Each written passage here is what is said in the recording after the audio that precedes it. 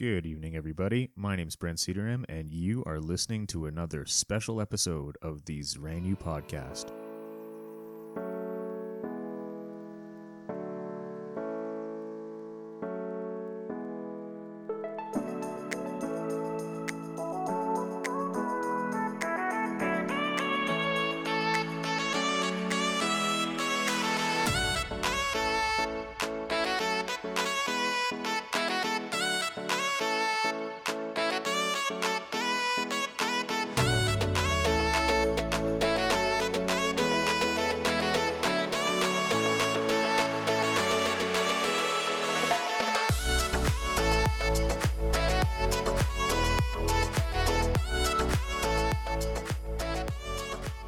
Ladies and gentlemen, yet another connection from the great state of Louisiana. Anita Blue and I got together tonight and we talked about her military career in the Air National Guard and how her experiences, especially as a member of the LGBT community, enabled her to realize her full leadership potential. We also touch on her Amazon best-selling book, which can be found on Amazon by searching Breakthrough Success with Anita Renee Blue. And at the end, we briefly touch on the concept of servant leadership and why it can be so powerful when it comes to leading a team in today's business environment. Grab a beer, grab a beverage, grab whatever you like, and we'll see you back here in just a few minutes. Enjoy the podcast.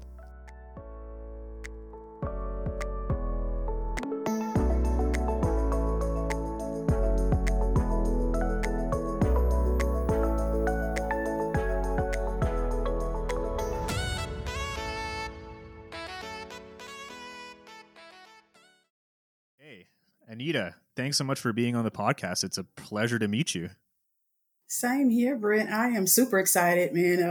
Kind of went out there and kind of put some information out. You grabbed a hold of it and you reached out to me, and I am excited to be talking to someone in Canada. This is my first international podcast. Oh, wow. First. That's awesome. I love being the first international podcast for you. That's great. How many podcasts have you been on?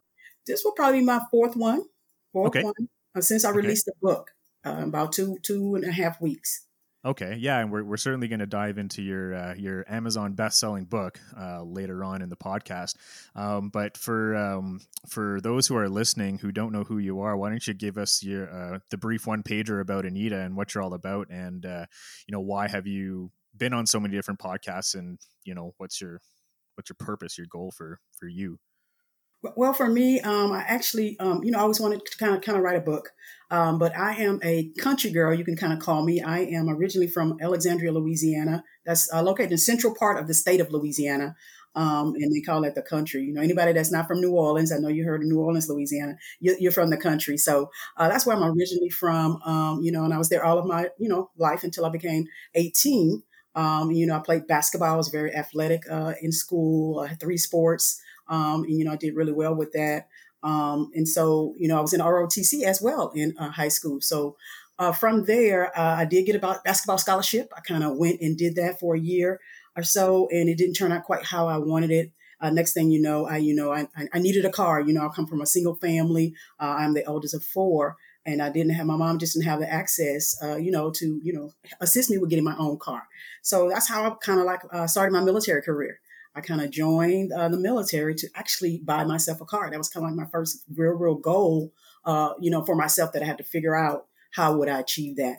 And so through that, I kind of got in the military. I was kind of in the Air National Guard. I joined like part-time, the 2 weeks out of the summer, and continued to do that. But I had other jobs that I did as a civilian, we call it, for several years. But then I ended up becoming active duty with the Air National Guard, and I kind of retired from that just this past first of this month in February. So I'm super excited about that. I'm a wife. I have grandkids, kids, and I call myself a servant leader.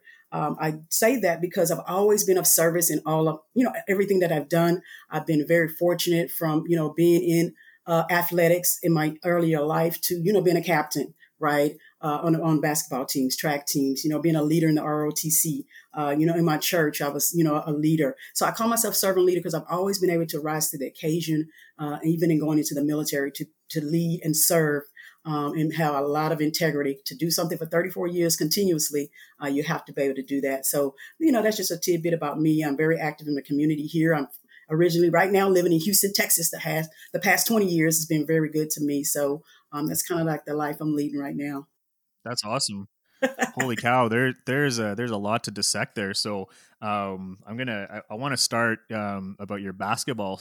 You said you had a basketball scholarship, or you were just involved in basketball in high school, or was it college?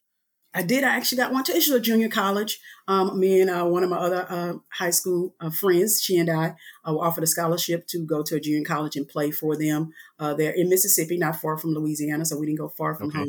home. So we had that opportunity to do that. So that's just, I just only did it for a year. It didn't quite work out, but I did have that opportunity right out of high school to go to college Okay. on a scholarship with basketball. So, I guess to give some context to some of the questions I'll be asking as we progress, this Ranu podcast really focuses on the journey of change and obviously the challenges and the struggles that are inherent to that journey. Mhm. So, I kind of want to pick apart the your time in basketball because you said it didn't work out. So, why didn't it work out, and tell us your story about that. Well, it was very good all throughout high school. It's just the college that I went to was a junior college, and I just was unhappy just being there. When I said it didn't work out, it wasn't anything particular. It's just I was unhappy being at the school, and where the program was kind of going. So it was nothing like super bad. It just was, hey, this is not working for me. So I want to do something different. So I did not go back. I went one full a year at the school in Jonesville, Mississippi, Ellisville, Mississippi. I'm sorry, the name of the college was Jones County Junior College. And so I left there. I went back to Alexandria. Then the next summer, I kind of went to a school in New Orleans with my family. I had some family lived there, and I went to a school there. Just going to school, it wasn't any kind of scholarship. Okay, gotcha. And you know what? Sometimes it just is what it is. Sometimes you just get a good feeling. Sometimes you get a bad feeling, and you can't explain it, but you just know that it isn't for you. And there's totally nothing wrong with that. How did you stick it out for any particular amount of time before you kind of you threw in the towel and said, "Yo, this just isn't right. I'm done with it." No, I went the whole 2 semesters there from, Okay. basketball was, usually October time frame through February. So it kind of crossed over anyway. But yeah, I did, a full year at the school.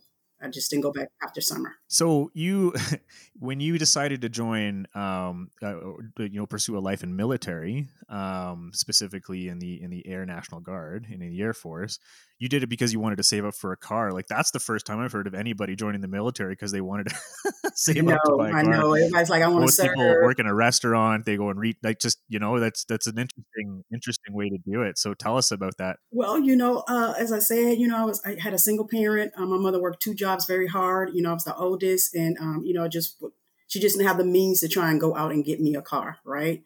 And so I said, hey, how do I do that? I want one. What do I need to do to make that happen for myself? And so, at the school I was at, Southern University in New Orleans, they had a recruiter there, right? They had recruiters come to the school. So I started kind of talking to them and, hey, well, what do I need to do? Go take the test and all of that. I had to study. I did have to study for the test, because they had the opportunity. We all had the opportunity to really go into the Army. Just the qualifications are not quite as high, nothing against the Army, but I really wanted to go into the Air Force. And believe it or not, my father was actually an Air Force person as well, because the town we lived in had an Air Force base, but I never knew him. I never got to meet him. Oh, And I see. so, Okay. it's really ironic that I joined the Air Force and stayed in 34 years, and I've never even met my father, who was an airman as well. So, Yeah. that's just a part of my story, right? A part of the challenge of not knowing, but still moving forward the whole time, with all the challenges that I did face. And, we'll talk about some of them. I Mhm. just always was able to move forward. And a big part of that for me was my faith. I was, raised in the church, very active in church. And everywhere I went, when I got older, left, I always found a church home. So Right. that's a big part of how I was able to push forward in all the kind of challenges that I had. Okay. So obviously there's many different departments and verticals you can get into the military. So would you call it just a stroke of luck or just a gut feeling that, being in the Air Force was the right decision for you, or what was the attraction to that, area in particular? I just knew I had been in the ROTC, so I already knew a little bit about March, all the skill set that I needed. So I knew I had Yeah. something already. I did 4 years in the ROTC in high school. And so, I was in the Air Force ROTC. So to try that, I had to go in the Air Force, right? And so when you go and take that exam for, the military, they have based on the scoring that you do, there's jobs that will be available to you. So if you don't score very high in aviation, you probably won't be a pilot, right? And so it's just they base that score all together. So if you want whatever score I got, that's the job they offered me. You can get one or two jobs. You might have options, or you might have this is it. Take it or leave it. What I got into was more what they call services. So at the time, 30 some years ago, that included like mortuary affairs. That included lodging. That included linen, right? That included a morale where people can go and hang out like at a rec center. So the job Okay. that Okay. I originally came in as, they did not have a school for it. I went to the basic training to learn all the skill set and learn the history. But when I went to go to my actual base to start my training, which was on the job training, I actually went straight into working. I didn't go to a class. I went to like if they needed some help with the laundry facility, that's where I went for several weeks to learn that part. Lodging, I went for several weeks. So I never went to a actual school for what I joined for originally. So, Air Force services, I guess, is probably the Hmm. best way to put it, right? So, did you, so was that field you were in that for the majority of your career, or were you able to progress or do other, other types of work in the Air Force? No, I only did that for the first 5 to 7 years, and it Okay. actually opened up. They took away some of the services portion a little bit and start making contracting. So they put Oh, okay. majority of us we had to go into food service then. And so that's Okay. where you in a dining facility, making up the menus, ordering the food, working the storage, having to, maintain the, the kitchen. We were in there 5 or 6 in the morning, having to start to cook, have, menus. And so I learned a little bit of hospitality. Does that make sense? About, Yep. that Yep. portion of it with the food services part and then a lodging and things like that. So it was kind of like the hospitality part of the Air Force. Okay. They didn't Yeah, call it necessarily. that's super cool because I've been in hotels and hospitality for the better part of 20 years. So, Okay. I always come across the random YouTube video of, Navy, aircraft carriers and the chefs there that are feeding, 12, Oh, fifteen yeah. hundred people 3 meals a day. So, and the way they do it, with military precision, for lack of a better way to say it, like it's just freaking cool to see, how many people were you feeding on a daily basis at the base you were at? So for us, it was a huge base.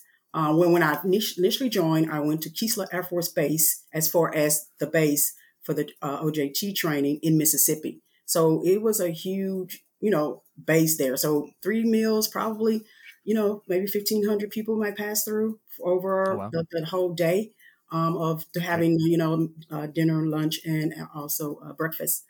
So Hmm. yeah, you could get a large number of people that will being fed. And then once you get to your military base, that's the guard base, you only really go there those 2 weekends a month, those 2 days, Gotcha. the 2 days, Okay. right? And so you can feed maybe 500 people Okay. doing a day on the weekend. If everybody's there doing the drilling is what we call it. Everybody's at drill. So drilling meaning we practicing getting ready for if when something has to happen, we're prepared. Gotcha. Mhm. So, you were doing sort of the laundry, linen, lodging side of it, then you got into food service. Which one did you like better? Well, I grew the most doing the food services because that's how when I came Okay. into leadership and being over people. When I was actually doing the other parts, I was just kind of, hey, you go here, you sit here and just wait and service people, right? But I wasn't Yeah. really over anybody. I wasn't exhibit, I didn't have any leadership I had to exude at that time. So I really kind of probably like food services the best because we really were a team. You got in there, got your assignments, and at the end, it's you look at all this stuff all over the place, but at the end, you have a meal, you have a product, and you put it Yeah. out and you served people, right? And so I'd probably be the food services for as long as I did it. I really Nice. enjoyed that. Hmm. Yeah, because I was always a food and beverage guy in Okay. hotels and hospitality, whether it was in hotels or standalone restaurants. And when I started getting into hospitality as a field, you basically had two paths. You either went into lodging and rooms, or you went into food and beverage. And obviously, there were other fields like sales and marketing and revenue management and IT and all these other sorts of things. But those are really the two career paths. So, you were, once you went into one, it was very, very difficult to, transition laterally to the other because it's kind of like the further down you go the rabbit hole, the harder it is to get out. Yeah. And yeah, food service and food and beverage for me, it's a young person's game now. I don't think I'd ever get back into it, but it is a rush, and it's so Mm-hmm. time sensitive. Everything is just on a schedule. Mm-hmm. And I'm not saying that, it's harder to be a leader in food service, say, versus lodging, but you definitely have your fair share of things that you need to deal with, and you have to deal with it in a quick timeline. Like, it's like a time bomb. If you don't Mm-hmm. deal with it quickly, then everything can just fall apart. So that's cool that you liked being in food service.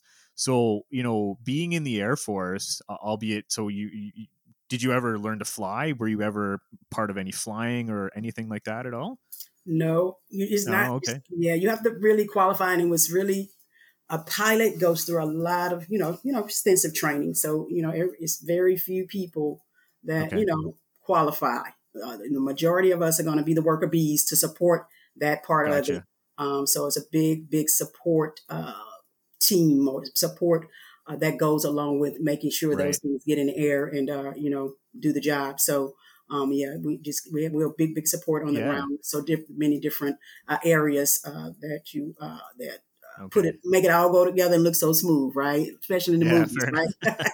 Fair enough. And this might be a little bit of an ignorant question, but I mean, I'm sure you've gotten to know a lot of pilots and a lot of mechanics and all these different people that, could potentially get you closer to the plane.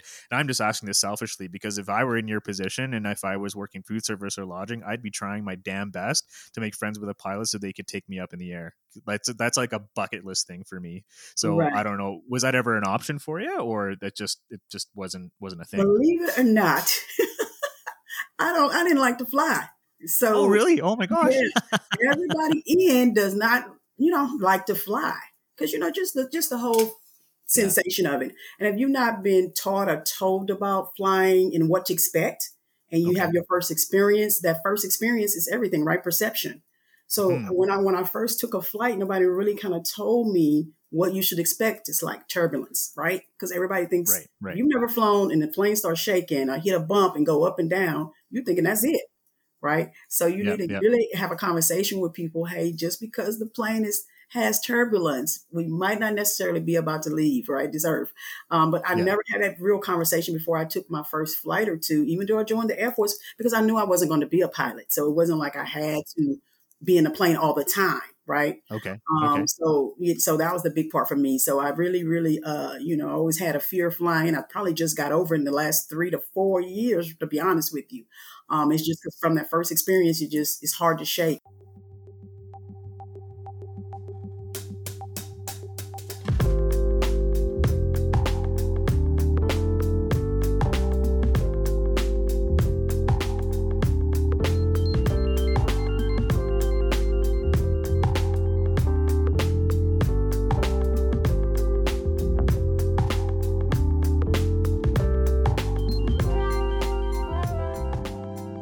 And this is a bad sort of relative analogy, but that was like me when my parents cooked me fish for the first time. Hmm. And I don't know what it was. It was a piece of kingfish that we got from the West Indian store in Toronto, and there was just something off about it. I ate it. I felt sick. It tasted gross, and it was nothing my parents did. I think they just got a bad piece of fish, and from then, never, not even. You could smother it in butter, salt, sugar, whatever. I ain't having it. So Right. I totally hear that. Okay, so did you save up enough money to buy yourself a car? Oh, absolutely. Yeah, Absolutely. It was yeah. a Mazda yellow hatchback, Nice. 5 speed, All manual. zero Nicely done. speed, right? And it was all mine, right? And my friend who was there with me on the base, he kind of started helping me. This is how crazy it was. We were young. So as I Yeah. tell this, just kind of be Yeah. like, okay. Uh, he was teaching me how to drive a stick, right? Oh yeah, So yeah. if I got a chance to get one, then I know how to do it. But guess how he was teaching me? He Oh was in no. the driver's seat and I was in the passenger seat shifting the gears, but I never got my feet on the other On the side. clutch. So I bought a car and I really didn't know how to drive a stick. I knew how to move the stick, but my feet Yeah, but never. that's like the easiest part. That's I the know I easiest figured part of it out, of learning. course, but I didn't really know. I practiced a whole lot with him before I bought the car. Right. Does it make sense? Right. So that was just like crazy part of my story, my life. It's like so many things when you're young, you're just trying to get it done, and sometimes you don't put it all together. But yeah, it worked out. Gotcha. Garrett, that's one of my good friends, and he helped me a Nice. lot. So yeah. Well, Garrett, if you're listening, make sure that they actually get to try out the clutch when they're working the stick too next Right. time, buddy. You got to, it's a combination. It is a combination. You um, have to do it. okay, so I might have missed it when you're explaining it, so apologies. But so you were on a base on I guess active duty for how long before you transitioned to the National Guard and were only there part time? So it was only like 90 days. 90 days. Okay, Yeah, okay. yeah, 3 months. And then you transitioned to the National Guard and you were working 2 weekends a month. That's the Just normal one, schedule? just Oh, one just week one. in a month, and 2 weeks out of the summer. 15 days we would owe them for the summertime. hmm Gotcha. And then you were doing that for how long? Let's see. That long, eh? And I went to Alaska in between there too. Not long after I got back in Louisiana, I went to Alaska. So I was Okay. probably in 2008. I joined in 1996. Okay. So Yeah. I'm sorry, 1988, 87, I went to Alaska. Hmm. 1987, I went to Alaska, 88.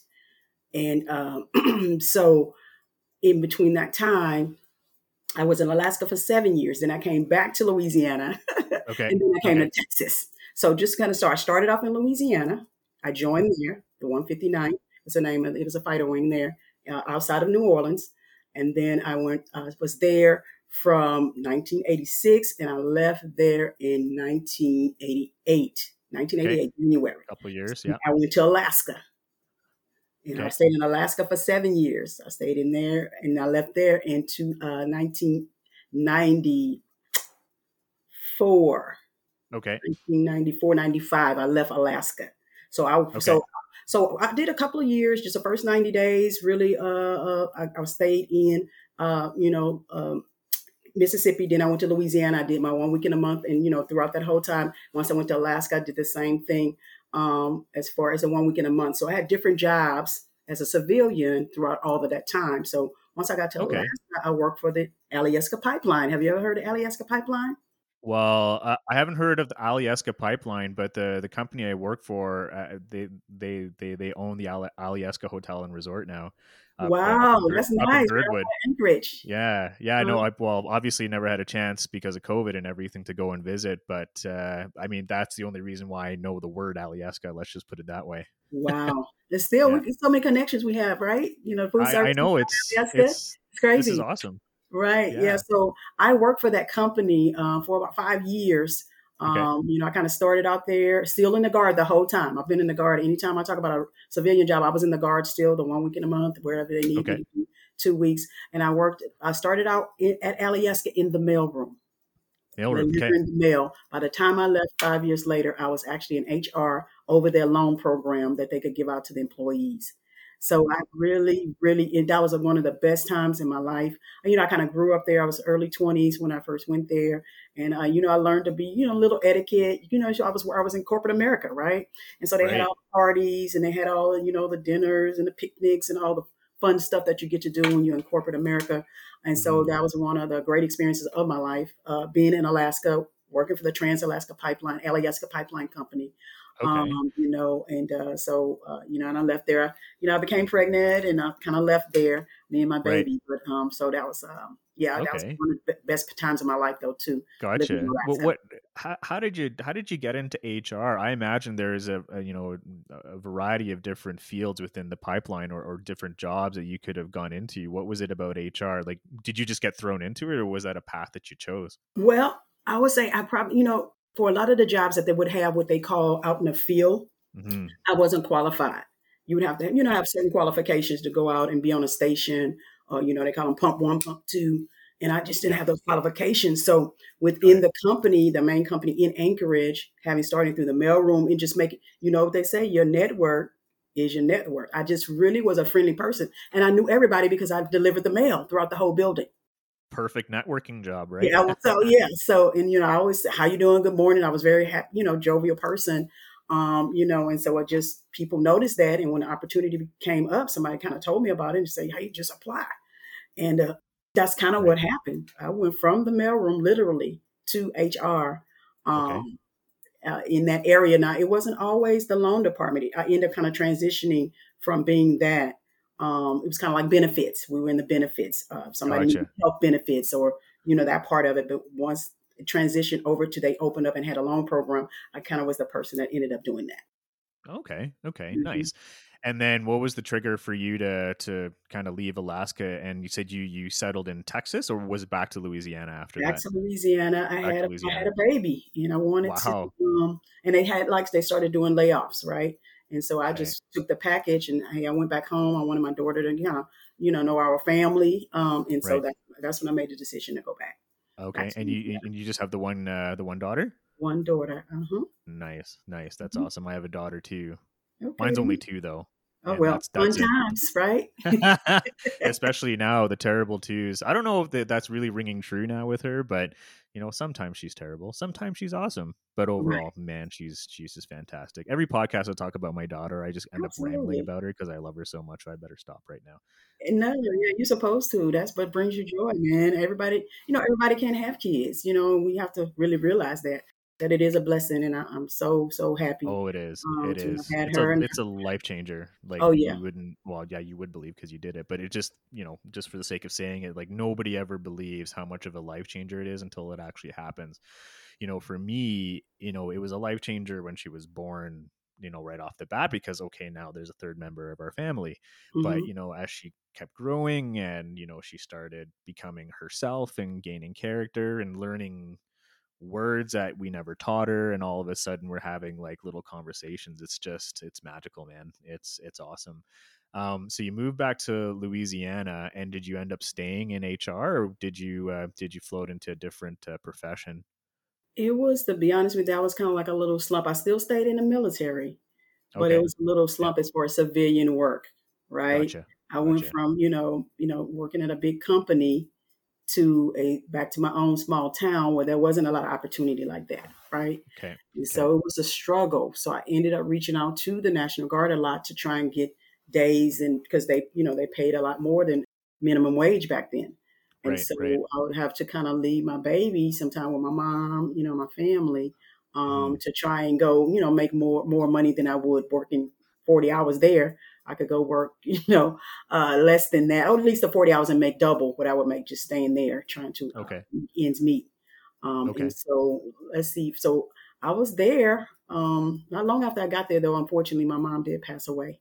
Oh no. That was kind of a real tough time too, for me and my sisters and brothers, because we all that was it for us. That was our mom. And so it was a little struggle then. But I ended up moving to Texas. Probably I got to home in '95, and I left in '99. So I was only in Louisiana for 4 years before I left again. But that must have been, a difficult 4 years for you because, Yeah, you have a baby girl, your mom is a support network, and then all of a sudden she's gone. The jobs are dried up, and you're just yeah, hustling trying to make ends meet, right? yep. Like, what was kind of going through your head over those 4 years when you're just trying your ass off to just make it work? Like how were those 4 years for you?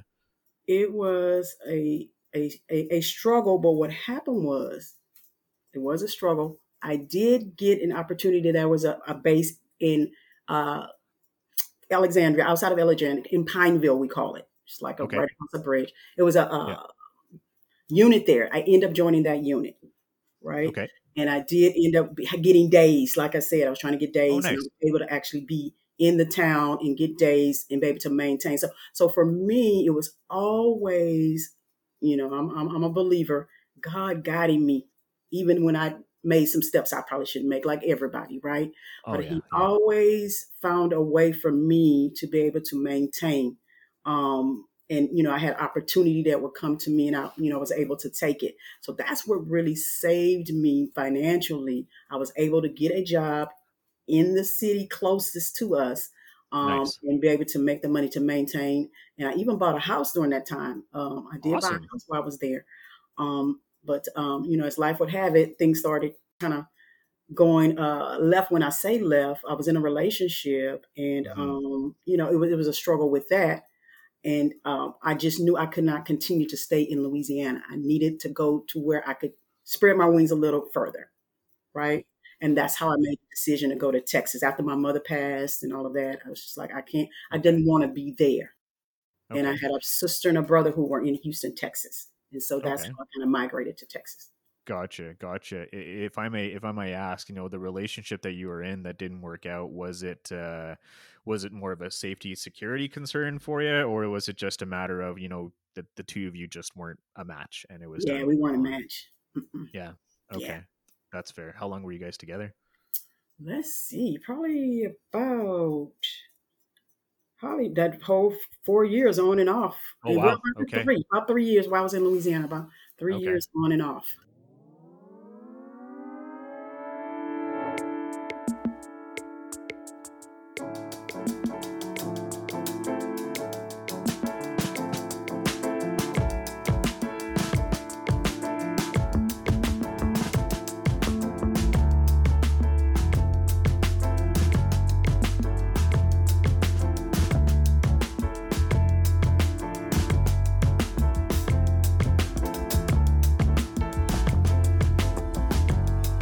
I'm always intrigued when, with relationships in particular, when, one party or both parties decide to call it quits. Because obviously there's a rumbling feeling for a little bit before you decide to call it quits, that, something's wrong or this isn't going to work out. When do you actually pull the trigger? Like, what was sort of the catalyst to call it quits and to decide to move on in that relationship? Just, it actually was other people involved. You know how you get people involved in your relationships and you're like saying, why are you involving these people? I see. And I see. basically they just, got became befriended some other people that I didn't think were the best people to be friends with. And Gotcha. and if we, it's kind of like you have to make a choice. You want to be in a relationship or you want to be friends with, people. So it was more of a, hey, I'm going to be friends, and I was like, well, we don't need to, kind of, continue to be in this because it's not good for either one of us. Nobody's happy, so let's just go ahead and Right. end it, and you can be friends, and I can go on, and we'll go to the next level, which I was trying to get to.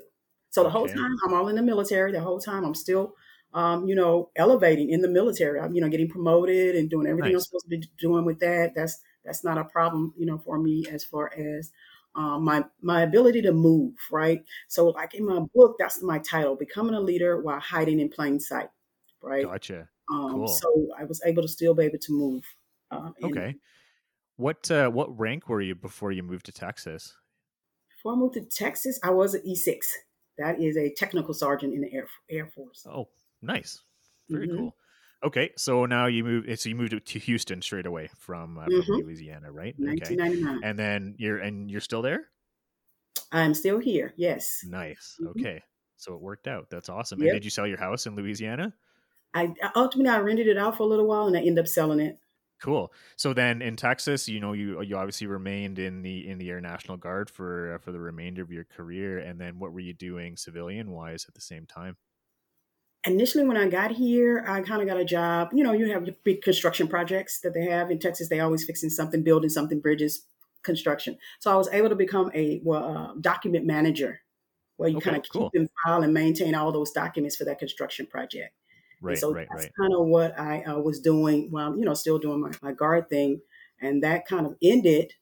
And I and immediately, as I'm leaving, and that's ending, I was saying, hey, I'm calling the guard base again. They have always been my go to when things did not work out in the civilian world. And they've always saved me. Right. So I called Right. someone and I started talking to them.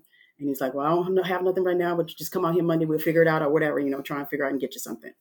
Okay. And so that's kind of how I got into starting getting days and active duty days towards a retirement here in Texas, and started out in like 2003 when, so all that time I still was doing other things. 2003 is when I really became fully engulfed in doing military service every day. Gotcha, gotcha. Mhm. Okay, nice. So, obviously we want to chat about your book, how it became a bestseller, sort of the content, the inspiration for all of that.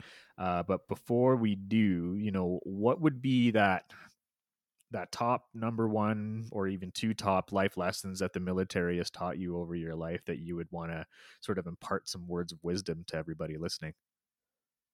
You know, is they're very good at giving you what you need to be successful. They provide the tools Hmm. um, necessary for you to grow and become a leader, right?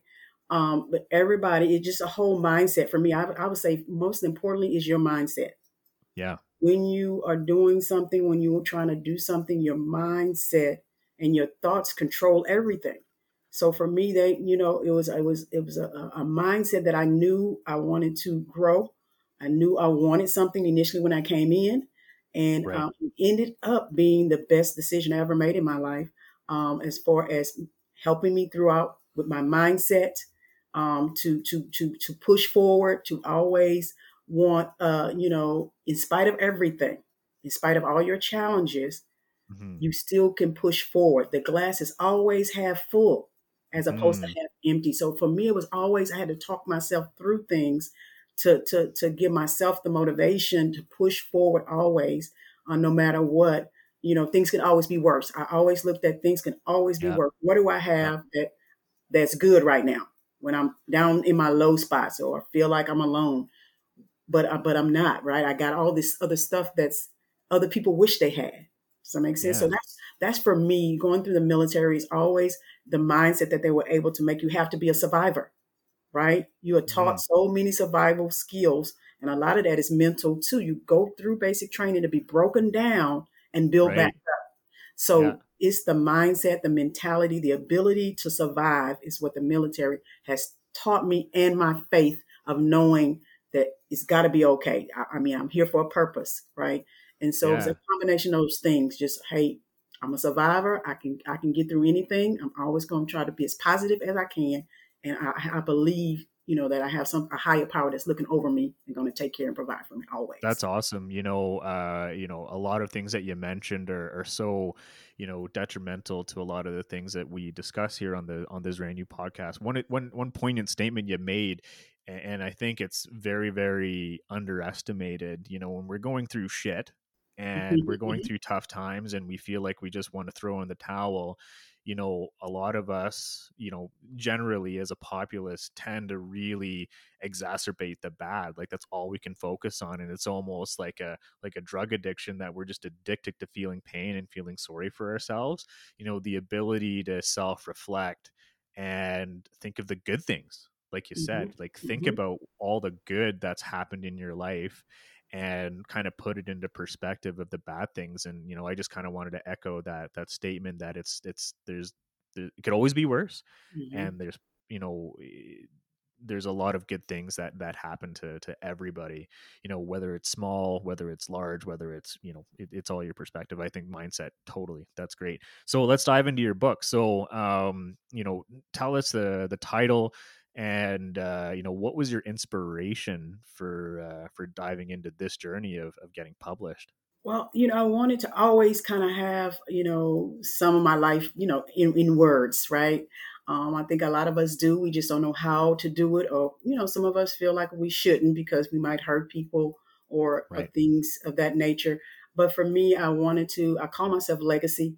I'm really big on that. I've been kind of putting that out in the atmosphere for myself the last 2 to 3 years, Hmm. of wanting to leave something great behind, for my family as well as anybody else who was interested in who was she, right? Right. Right. And Right. so I had the opportunity to, co-author the book, with Matt Morris, just a phenomenal person, huge, person out in the community of network marketing. And, I said, hey, I had to go through an interview process, and they say, yeah, we want to, hear your story. And so it really is, it talks about, it goes through, earlier parts of my life. I've kind of touched on some of that already, but how I became a leader, but I had to hide in plain sight. And Hmm. then the most of that is because, I'm gay, I'm a lesbian.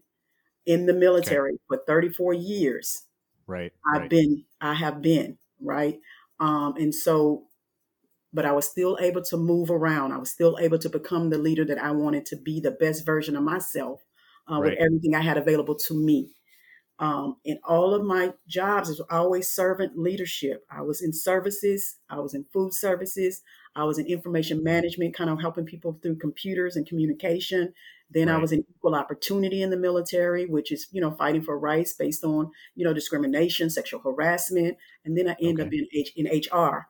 Um, Funny you should say that. It's called Human Resources Advisor. I ended up doing that as one of my last jobs in the Oh, military. cool. And so I had all of that, kind of was able to move. And why I said, as I said earlier, I've always been a friendly person. So I was able to always be with people, finance, with the food people. You could ask me anything on while I've been in Houston, Texas, at the base I was at. You can ask me anything about anything, and I can know who to lead you to help you, whatever you had going on. Because I Yes. just had Okay. positioned myself so graciously. I just got to give it to myself. Sometimes you just got to pat yourself on the back, um, Yeah. and was able to be able to do that. And I was able to become the leader, through all of that. But I still had a secret, right? My secret. Right. I never was able to openly reveal that for the past 5 years or so, due with Mm. all the legislation and all of that. So I kind of touch on Right. that in the book, Okay. in going through that in high school, in coming into the military, going to college, all of that. I kind of had all my experiences, and that's a part of what the book talks about, and how what's important to me as far as being a leader. I Right. have 5 things I kind of point out, which is commitment, be clear, clarity, having courage. I had courage. I experienced some things that were kind of mean and nasty sometimes, Yeah. being a part of the military, just because of who I was, right? And so those things I talk about, being humble and, of course, being passionate as a leader. So I had 5 things I kind of talk about in the book as well, as far as Okay. what leadership meant to me. A couple questions for you, Hmm. and I'm selfishly curious. You lived, you worked through the military and through your various circles, with being gay, being a lesbian, and obviously not being upfront about it because of naturally being in that environment is probably not. And forgive me for being maybe potentially ignorant about it, but like you didn't want to reveal that because you might lose your job. It might put Right. you in a precarious situation. Were there any times during your military career where you were close to being outed, or you felt like your life or your position was probably in danger because somebody found out, or there was an inkling or rumors rumbling or anything like that? I know there were rumblings. I know, people have things to say, but I never kind of escaped the time, right? When it was Don't Ask, Don't Tell, being, Right. when that was mostly the time, I was kind of not full time every day. Does that make sense? Gotcha. And where I worked, if I was full time every day, it was just a team of us. I had no real eyes on us, and I was the leader of the team. And so nobody really was worried about what we were doing, because we did military funerals. That's what I did for like 6 years. Okay. And so, I was able to kind of be tucked off somewhere. So it wasn't like somebody was really out to get me either. I really never was in a big position where people were like, we don't like her. We know what's going on. We're going to get her out. In Right. the Guard, it wasn't as bad as it was as active duty. They didn't come in and try to do the investigations and things like that, like they did a lot of people on the active duty side. They were investigated. They were going out to bars, and it was pretty bad, for Oh my anybody possibly gosh. active duty. And I was a Guard only, so I did not have as much of um, a sights on me, or sights on Guard members to want to Okay. kind of get us put out. Well, and that's it's great to hear that you were safe in that way. But when you tell me that there's people going to bars to seek out these people, Yes, that's scary. That's yes, absolutely scary. That you might as well put civilization back 100 years. When you hear about stories like that, it's ridiculous. yeah. I think. Hiding in plain sight. So being a leader in plain sight. How did you come up with that term? What was the inspiration for that? Why do you think that's such an important term to you? Because I was able to maneuver to higher ranks as an Okay. as an enlisted person, Okay. um, even though in some people's eyes, I was tainted, if you will, Yeah. or Gotcha. shouldn't have, well, she shouldn't be able to lead based on her lifestyle, right? Mm-hmm. I was able to kind of fight through that, and everything wasn't easy. It wasn't given to me. I had to fight for what I got, right? I, Right. I Right. don't talk about that a lot, But I did have to kind of fight for what I ended up getting. I ended up becoming retiring as an E8, which is only one rank higher for me. I was in a position to do that, but I did not have anybody to fight for me to make it happen like I would have liked to, and Yeah. so I was unable to achieve that one last stripe. But I joined to buy a car Right. 34 years ago. Yeah. So to get to where I got to was definitely a blessing. I don't take it for granted. I'm super happy about it. So to make E8 in the military, it's not many people that even make that rank. Yeah. I'm definitely blessed. So that was just No, yeah. no, that's awesome. Yeah. I wouldn't say I have a similar story, but I grew up in Toronto, Ontario, Canada. So basically in the east of the country. And once I finished university, I didn't know what I was going to do. Yeah, I did hotels and business for a degree in university and whatnot, but I ended up moving out to Alberta because I got an 18-month contract to be a restaurant supervisor out in Lake Louise. So basically in the heart of the Canadian Rockies in the middle of nowhere. Wow. My plan was work there for 18 months and go back to Toronto and settle and, become an adult, just go out in the mountains and play for a little bit and let loose. 16 years later, I'm still here. Maybe Right. not in Lake Louise, but where, I'm still out in Alberta. And sometimes life just takes you on a journey and you roll with it and you realize that, hey, this is for you. So that's that's a cool story, Anita. So when did you decide to, call it quits with the Air Force? Well, it really was kind of like they told me I had to go. Oh, really? Okay. Yeah. I gotta say, hey, girl, we love you, but you have to go head on. And I made 20 years, right? I Gotcha. needed 20 years to retire as an active duty person Okay. in the military. So I kind of started late, like I said, with that doing it every day, and so that's why I ended up being 34 years because I already had almost 14, 15 years already in by the time I started Gotcha. my active duty time. And so, it was just, time kind of, ran out. It was time. And, I was ready. That's a long time. I did that continuously drill 1 week in a month. I mean, it was rarely I missed. And when I missed, I made it up. Right. Right. So it was a lot, that my family went through as far as, I'm always like, oh, well, let me check and see if I have drill. I don't have to say that Right. anymore. You see, my hand says retired, but I'm not expired. Yeah, I saw that. That's Yeah. awesome.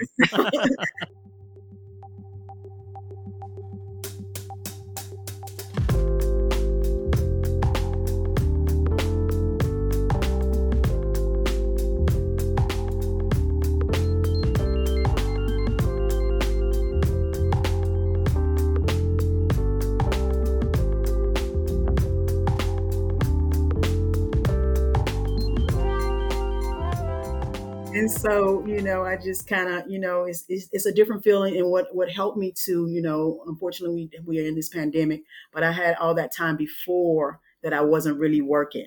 So I was kind of transitioning before I really would have transitioned if we wouldn't, been in a pandemic. I would have had to Okay. still really do a lot more work than I did, Hmm. Hmm. um, since having to be at home because of the pandemic. Gotcha.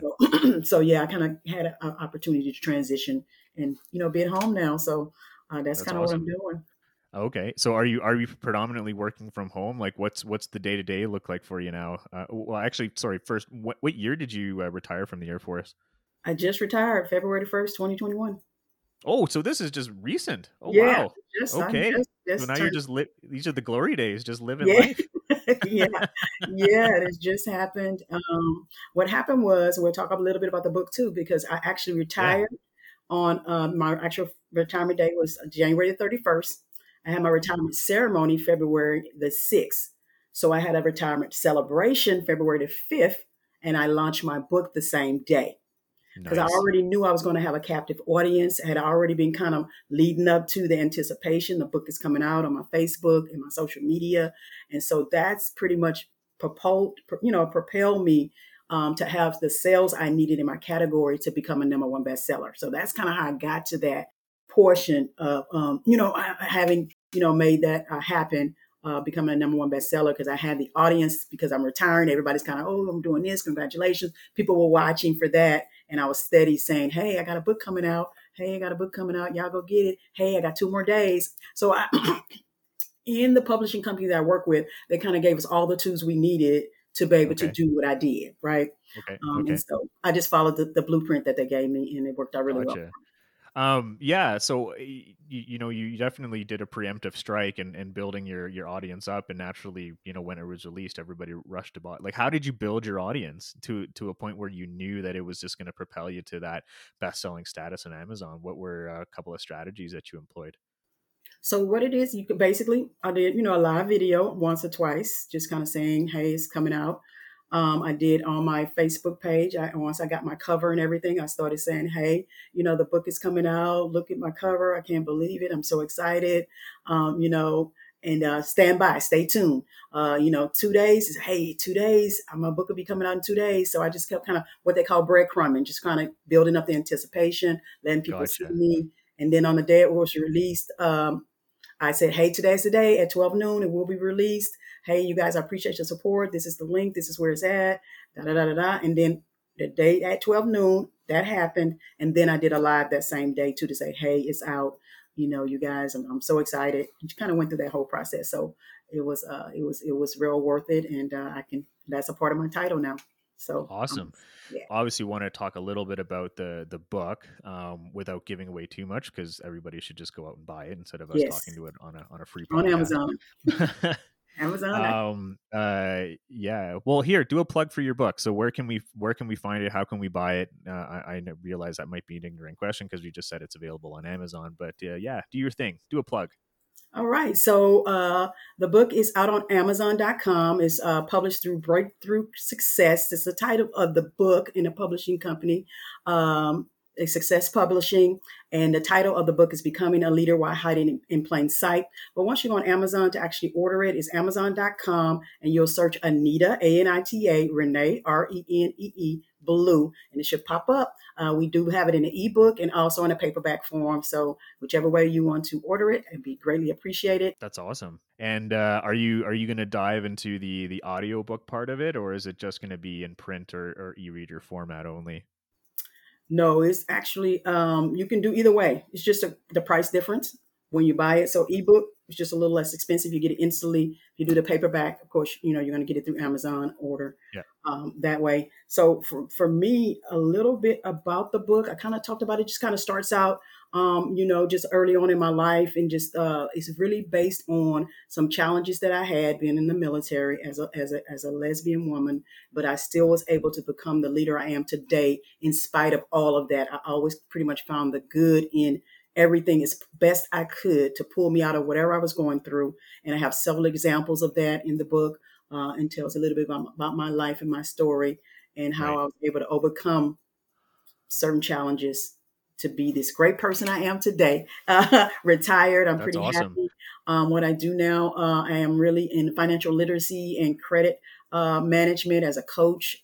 Is what I'm working towards, and I also have my real estate license. So those are some of the things that I'm looking to do. And I definitely want to get out and do more podcasts and speak and tell a little bit of my story. And my whole Okay. goal is to help people. I just want to help people achieve whatever they're trying to achieve. If I can do that, just to talk to somebody and give them any advice or mentorship, that's kind of what I'm looking forward to doing. Okay. Yeah, you certainly alluded that, your overall purpose, regardless of whatever field you're in, was always to be, in a position of servitude, to help people be in service of somebody else or someplace or something. Couple questions for you as we kind of wind the podcast down. So, credit and financial literacy, and you're a coach for that. So, how did you get into that? Why did you choose that as sort of your next step career wise? Well, I struggle with my credit, to be honest with you. It's a Okay. major part of life for most of us. And in the military, financial obligation is very important to them because we have to have security clearances. And Right. every 10 years they would go, and check that. And, one of those times they told me, hey, we might have to let you go because, you got too much going on. Oh, wow. And so, yeah, so once I made it through that, another challenge that I was able to overcome, but it's scary and people don't realize how important it is to have the best credit that you can. right? Okay. And be financially literate and sound about your whole entire portfolio, from your savings to your budgeting to, building up your credit, understanding, why would you need a will? With everything that's going on, unfortunately, with the Hmm. pandemic, a lot of people probably still don't have that in place. And it's like, Right. what will it take, even with the freeze that we had in Texas? What's going to take for us to make the moves we need to make things be sound, Right. for us? So I'm really passionate about educating people on that. Why credit is important. There's 5 factors to it. It's very fluid, and you can move one factor, a move within one factor, and it will affect it, right? And so, but most people don't know what those factors are, how important it is that I know this and be able to move fluently in credit. And Okay. so that's what I'm looking to help people get through that process, because once I know about credit now. So my daughter shouldn't have a problem with credit. My granddaughter shouldn't have a problem with credit, because I can Okay. tell them how to do it different. My mom didn't know it, so she couldn't tell me. So with this is such a big thing for breaking generational curses and understanding money. And Nice. it's not Okay. something Yeah. that we're big on in certain communities. Does that make sense? And so we Yeah, it have does. to figure that out and break that to be able to lead us down a better path of understanding, and get that generational wealth like we should have it. It's just a Okay. lack of knowledge, and people don't realize how important it is until they need it. Gotcha. Gotcha. Mhm. Tangent question. The situation in Texas with blackouts and the rolling, well, quote unquote rolling blackouts. Like, how is it over there? Is it getting better? Is there still people without power and water and whatnot? Or Well, a majority of people have the power, but the water is still a real situation. Still a big situation with having, really cold goods, milk, orange juice, eggs and things like that. That's real still lacking in water. We have okay, a lot of distributions for water and hot meals that are be given out throughout the cities. okay, So they're working through it, but water is one of the main things we still need desperately, as we try and, bounce back from it, because it was something really serious and several people did lose their lives. So I, send our prayers out to them for sure. well, we're thinking up you. We're thinking of you guys here north of the border, and hopefully life can return back to normal sooner rather than later. My last question for you as we wrap up here, and we kind of started off the podcast with it, and it's a topic that I certainly want to explore a little bit more. I mean, I have my own definition of it, but servant leadership is so it's so misunderstood and it's so underestimated. And even as we move forward in the 21st century, a lot of organizations and a lot of people just don't get it, or they don't Mhm. understand the power of it. So what if you were to define servant leadership in your own words, what would it be, and why is it better than, and I know this sounds ambiguous, but traditional leadership methods per se? Like, why servant leadership over any other style? Because people want to, in my experience, I want to be treated fairly. I want people to see me. I want to be heard. And as a leader, that's what we should be able to do with any team of people that we're around. I want to be inclusive.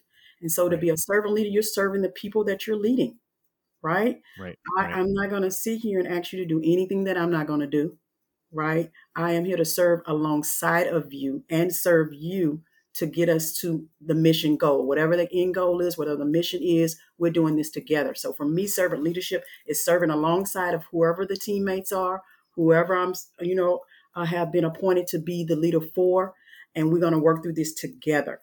Yeah, I'm not any kind of dictator. I'm not just going to tell you this is what we're going to do, this is how we're doing. I'll say this is my suggestions. What do you guys think? What is your input? And that's what most people want when they're involved in some type of team or have a leader that they look up to. They can say, "Hey, she always asks what was our input. She never really made a decision on hmm her own. She wanted the team to be a part of it, because when you're a part of that, you have ownership to it. I'm going to own some of this because I was a part of the decision." And so right, that's how I always tried to lead. I always tried to make people better. I always saw something in somebody. Hey, you know what? I see this in you. Why don't you try to do this? I think you can do it. That's how right, I always try to lead and, want to be a part of a team. And it's always better to serve and to give and have gratitude, because you will always reciprocate that, right? Whenever you help people get what they want, you're going to get what you want automatically. And that's what I truly and honestly believe. And I believe that's why I've been so blessed throughout all the challenges to make it to where I am today, and even beyond this. And so that's why I'm excited to be, doing podcasts, be able to talk to people, to be able to get the story out, and just be able to enjoy life in this second half, the second round, the Uh, next chapter, right? that's So, awesome, Anita. yeah. Just one quick thought, you really, really illustrated, a good reasoning for why servant leadership is really the best style. It's mutually beneficial for both parties.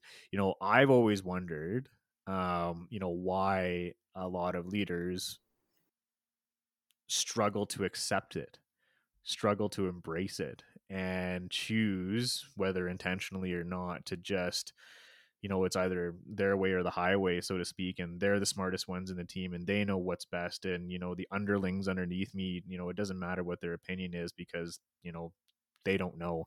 What are your, do you have any thoughts on why it's not a style of leadership that's more embraced than it should be? I honestly don't have necessarily an answer I can think of. We all come from different environments, right? Hmm. And I Hmm. think most of the time the environment is going to play, the environment you come from could play a huge part in, your experiences and what you think, about leadership. A lot of Yeah. people try to follow other leaders as well. They'll tell you this guy was, I looked up to him as a leader, and they try to Mm, emulate the styles. right. Sometime that might have worked back when that person was a leader, when you go back in time, doesn't make sense. But right now in today's society, we're very different. We're very diverse. We're really all trying to fight, for equality still today. And so you should take a look at that sometime as a leader and say, maybe I need to do something a little different, or even ask for feedback from your subordinates. Just say, hey, just tell me a little bit about what you think about me. What is my leadership? Yeah. What's my style? Is there Yeah. anything I can do different? And then you Yeah. just really be honest with yourself, right? And Yeah. Yeah. take real notes with that. And actually, I'll tell this little story right quick. Yeah. When I Please do. right at my retirement, my colonel, he actually, gave me a beautiful a trophy, and spoke beautifully, eloquently about me, and I really appreciate that. He is a white male. I'm a black female lesbian. He knows all of that. And we had, we went through the George Floyd last summer, and our commander, which was a female general, got up and spoke some words about it. Wow. I am in a unit. Majority is white males. A couple of several white females, but I'm one of the Hmm. few blacks there and a female. Not just trying to break it out, but it was based on some of that. Okay. And so Okay. when she got up and spoke, she really spoke from her heart as a leader, how she felt. And, just kind of pretty much telling everybody, hey, it's things are really kind of sensitive right now. So I want you guys to know, from me as a leader, I need you to recognize that, and to, Hmm. do what you need to do to be the best version of yourself, basically. Does that make sense? Yep. Yep. And Totally so does. after she did that, it just tugged on me. It just tugged on me. So I stood up and I had to just publicly thank her for saying that, because I had experienced racism myself, and what I go through, and if you haven't experienced it, you can't talk about it, understand it. And so I just was trying to tell everybody that, just be very careful, be mindful of how you move and what you're saying, because people are on edge. Yeah. And so it was just that type of leadership. I appreciated her as a leader, standing up and just saying something about it, as opposed to just brushing it and not even saying anything about it like it didn't happen. Right. Yeah. Yeah. And so that's the kind of leadership that I look up to and I appreciate. But he was in the room. He talked to me later, and he asked me Okay. how I was. And some of that, we kind of had conversations to kind of end it right quick. We had conversations that he had never been able to have before. Okay. Right. Okay. And I was able to let him know, a lot of times when people are upset, they just want somebody to listen to them. They're not Yeah. really looking for you to come and make change. We know you can't just, as a person by yourself, go make the change. But if you just listen to me and say, hey, I'm so sorry. I can't understand Yeah. everything. Just those little things. And it made a difference between him and I's relationship. And when I Oh, retired, he got emotional, it just giving me my trophy, and just, said thank you to me for being able to talk to him, because it really helped him get a little better understanding. So it's you know just what things. that Yeah, that's just so huge what you mentioned. I think, for a lot of young leaders that are kind of embarking on their journey of leadership in whatever role they're in, there's this misconception that you always have to have the answer. Hmm. Always have to have a plan, or you always have to have, the wise poignant quote of the day thing to say to your Yeah. staff. And it's just that it's bullshit. Like I always thought that I needed to be that person when I was in my positions of leadership throughout my career. And what it boiled down to is exactly what you said. Sometimes people just need to get it off their chest, and they Hmm. need somebody to be an active listener. They don't need an answer. Sometimes they don't need somebody to tell them it's okay, because it's not. Right. Just listen to me and let's just part ways. And it kind of solves half the problem half the time, Right. just by listening. And active listening is certainly a great leadership skill. But that example of talking about a very, that could be a very taboo issue at the time, and Hmm. nobody wants to talk about it because they're afraid of saying the wrong thing, especially given the type of audience that was right in front. Hmm. Courage to say those things in front of people, that's another great skill. And in a sense, being that courageous is actually a good example of servant leadership, because you're fulfilling that need to your audience, or your employees or your team, that they want to talk about it, but they don't feel like they're the ones to break into that conversation. So Right. those are two great leadership skills. Anita, thank you so much for being on the podcast tonight. It was really, really great hearing your story and some of the challenges you went through. I think you shared some wise words for all of us listening. And for those of you listening, please go out and buy her book. I'll post it in the episode details where you can get it. But I think I'll certainly go out and buy it, and I think it'll be a good game changer for all of us looking to succeed on that journey of change. Thanks so much, Anita. It was really, really awesome having you. Thank you. And just my last little quote is, be the leader you want to see and let Yeah, faith lead. awesome. Okay. Thank you, Anita. Take Thank care. you. You as well.